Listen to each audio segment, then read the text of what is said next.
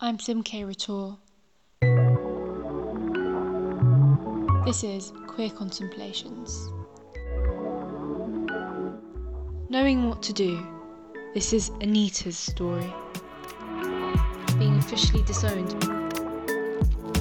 Oh, and I refused to compromise on anything.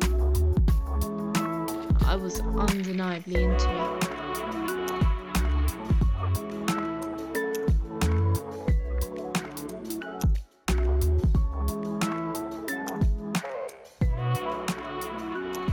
Knowing what to do has always been a constant in my life. Lunch calls and I immediately hear my stomach moan for fried halloumi, or feel my purse speak begrudgingly against the third vegan burrito that week.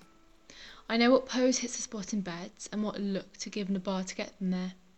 I've engineered myself to be an image of perfection. Oh, and I refuse to compromise on anything. Couldn't tell.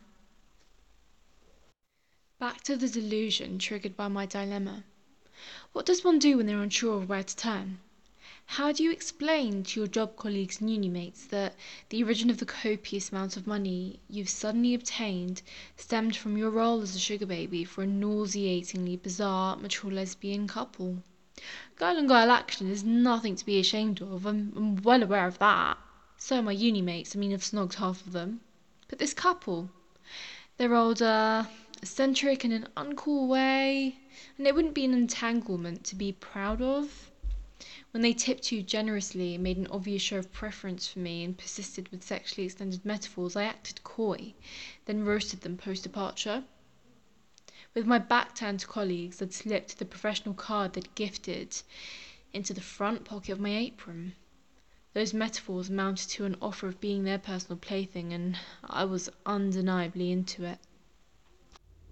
What about my perfect reputation of having perfect game, obtaining anyone I want regardless of relationship status? How could I admit to wanting to be dominated and perhaps even dominate the atypical MILFs assumed by all to lack substance beyond their money and subversive taste?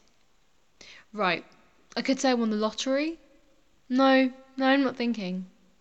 I've publicly said that playing the lottery was crackhead behaviour that played to the vulnerabilities of the capitalist population. Well, shit, serves me right for being an opinionated critical cow. Perhaps I could just blag about gaining inheritance from my radical great aunt in Rajasthan. You know, the old fruitcake hooked on opium.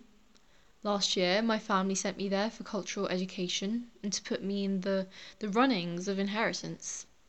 I gladly expected the hot weather and hot food, forgetting to anticipate the hot girls.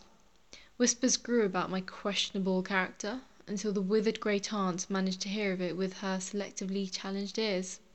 You'd never guess how many words were synonymous for harlot until you were trilingual. Don't even get me started on the homophobic ones. Promptly, I was sitting on an aircraft headed back to the UK. Back at home with mates, I narrated the whole tale, and being officially disowned became an informal stand-up routine. A single stingy word didn't leave the estranged old woman's lips because shame gripped the words in her throat. But if she despised me so much, how could I claim that I'd be heir to her land? It's an invalid excuse, lottery's out of the question, and honesty would subject me to accusations of being a high-end escort to cougars. When I buy this centrally located apartment I want in the middle of my degree while having a part-time job, it would be obvious to all that my homophobic, working-class family wouldn't be responsible for the unexpected prosperity. Perhaps I should just sod it all and spotlight as a hide-hit woman. Know anyone that needs murdering?